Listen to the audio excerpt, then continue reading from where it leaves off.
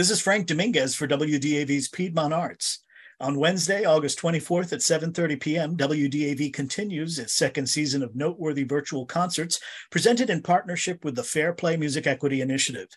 The series brings together gifted Black and Brown artists from the Charlotte music scene with classical musicians for some genre blending and community building. This time, we're teaming R&B singer-songwriter Nia Jae with flutist Jill O'Neill and violist Ben Geller. The trio joins me now via Zoom. Thanks, everyone. Thanks for having us. Yeah, excited to be here. Nia, R&B is a category of music that's really as broad and varied as classical music in terms of its range of sounds and artists. So who are some of the musicians from R&B or otherwise who've had an influence on your music? I would say Jhené Aiko comes to mind. I really like her harmonies and the really melodic tunes that she is able to achieve, and just that it's really peaceful. I like for my music to be tranquil and have that peaceful state with it. And then I really like Daniel Caesar as well. Same thing as far as harmonies. I really like the way that he writes. Both completely different artists, but those are two that come to mind when I think of R&B artists that inspire me. And if I were asking you to sort of describe what R&B means to you, how would you talk about that? I don't know. It's kind of limitless right now. There's no sound that is unique to it at the moment. Everyone's taking their own direction with it. I think it gets back to the lyrics. The lyrics are really soulful. I think the message is usually pretty powerful. And I like the contemporary stance that a lot of artists are taking where, we're kind of fusing different genres into it. Jill, you are a flute professor at Winthrop University and you teach music appreciation. But in addition, your resume also includes the Charlotte School of Rock and courses in the history of rock and roll. How did you come by this eclectic streak? Actually, it doesn't seem eclectic to me. I don't know why it does to everybody else. I grew up listening to heavy metal and punk and, being a kid in the 80s. And yes, I play a very kind of solitude, shall I say, girly instrument, even though most of my teachers were men when I was a kid. It is seen as, kind of that frilly, fluffy, pretty, very vocal instrument, but that actually is very unlike me as a human and as a musician. When I have to play flute, I really have to bring myself into like Nia's way of thinking. I really have to calm myself down and try to contain it. Because that's not the kind of music I really listen to. And the two bands that I play with, it's not pretty flute music. It's kind of heavy, loud, grinding, and that's just the kind of person I am. So when I'm playing drums, I actually sometimes feel more like myself. But, the flute is my life. I started playing piccolo when I was 6. So, of course, everybody insisted that I gravitate towards the flute as well. So I play both, an alto flute, bass flute. But that's just one very small part of me, But I think as a teacher, that's what I bring to the table because I make sure that all my students can do everything. I always say the more you do, the more marketable you are. So don't pigeonhole yourself, Great point. Ben, most of WDAV's listeners are used to seeing you in evening wear at concerts by the Charlotte Symphony Orchestra. What is the appeal for you personally about stepping outside your usual circle and collaborating with Nia Jae on this project? Well, it's that pigeonholing that Jill is talking about. That's kind of like more of my life. I think, when I was younger and stuff, I had, broader interest and as I don't know, I got older, I wanted to focus more and more, and eventually, orchestral viola kind of took over my life.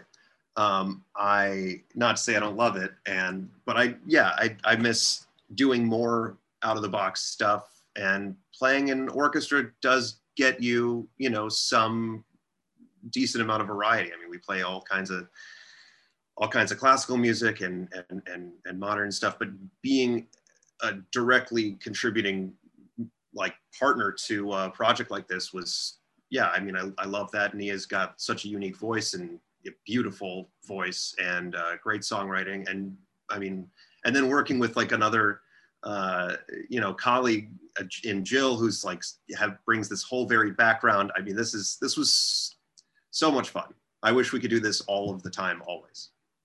Hear that, Nia?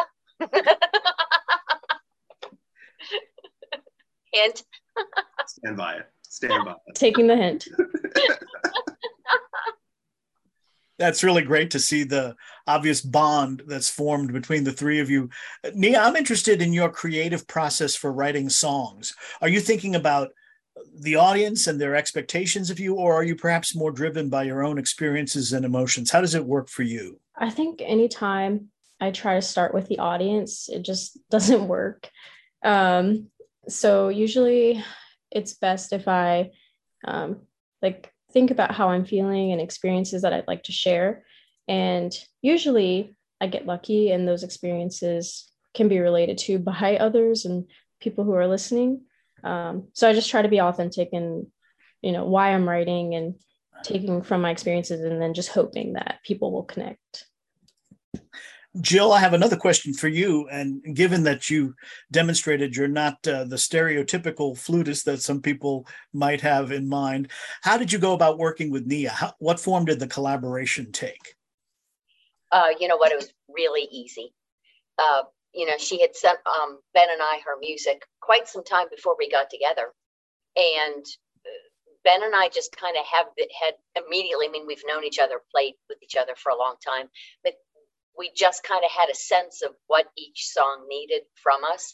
So that's why I ended up just grabbing a whole bunch of different instruments before I left, because we had no idea what was going to come of rehearsals. It was a neat kind of hodgepodge of listen to a tune, grab a different instrument, try something, and substitute one instrument for another until we just kind of found it. I don't think that's a secret. I think that's the way most people write music. So it was kind of fun for us to have that beautiful base of stuff that she had already written. It made our jobs really easy, don't you think, Ben? I mean, I didn't feel it really wasn't taxing for us. We did have to decide a few times, and Nia was really prominent in the conversations about how much of the music do we keep and then add us onto versus trying to have us recreate that. It wasn't an easy task when I think Ben and I felt like, oh my God, we have to play flute and viola. How are we going to make her music? That was really scary until she had this look on her face like, no, you don't have to do that. You can do anything you want. And as soon as we realized that, it was on. I mean, we just kind of went crazy, And when Ben got out his mandolin, Nia just looked at me like, yeah, this is going. This is what we want. Ben, how about you? What was the transition to playing music in this sort of milieu? Easy or difficult, or how did you manage it? Viola is a backup instrument. We don't, it's not always spotlight for us, for sure. So thinking about it like in this vein it's kind of a little bit where I live and like how to best support like a good, clear melody. I mean, it was just. And so viola didn't always make sense. So I happen to have this wonderful mandolin that I love and don't play enough of, and it seemed to fit on a few of Nia's songs. So we kept using it. And one definite message I'm getting from this is that there's a lot more to the contemporary classical musician than first meets the eye, and that I think the average audience member might realize, not only in terms of your training and background, but your interests and the ways you express yourself. Nia, when you were getting ready for this noteworthy concert, did you have any role in playing in terms of choosing the instruments or the musicians who would be performing with you? I wasn't really picky. They asked what types of instruments, and I'm like, I don't know. It's been a while since I've worked with classical musicians.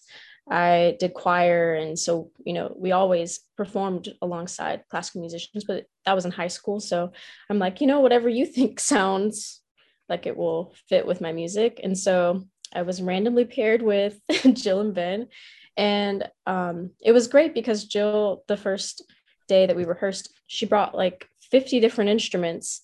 So it was nice that we could kind of like experiment, as they were saying, and just play around and see like what worked and what didn't. I had no idea what route I would take with it. I'm going to give you the last word, Nia, and ask you what stands out for you as the most memorable part of working with Jill and Ben, specifically as classically trained musicians. What did that combination bring to the songs you had written and had been performing? I think they definitely helped breathe some life back into the music. After performing the same songs over and over again, sometimes you lose touch with them. So I think working with Jill and Ben helped me reconnect to them in a way that I hope, the audience will see when they watch the performance, and just who they are as people too. I've grown really fond of you guys, and I think getting to work together was it was awesome. So I'm just really grateful to have gotten to meet both of them. My guests have been R&B singer-songwriter Nia Jae and flutist Jill O'Neill, as well as violist Ben Geller. On Wednesday, August 24th at 7:30 p.m., you can hear them perform when WDAV continues the second season of noteworthy virtual concerts presented in partnership with the Fair Play Music Equity Initiative. The series brings together gifted Black and Brown artists from the Charlotte music scene with classical musicians for some genre blending and community building music. And you can watch WDAV's YouTube channel to catch the video, or WDAV's Facebook page. You can also get more information about the artists and the series from noteworthyclassical.org. Thank you, everyone, for speaking with me. Thanks, Frank. Thanks for having us, Frank. Thanks. For WDAV's Piedmont Arts, I'm Frank Dominguez.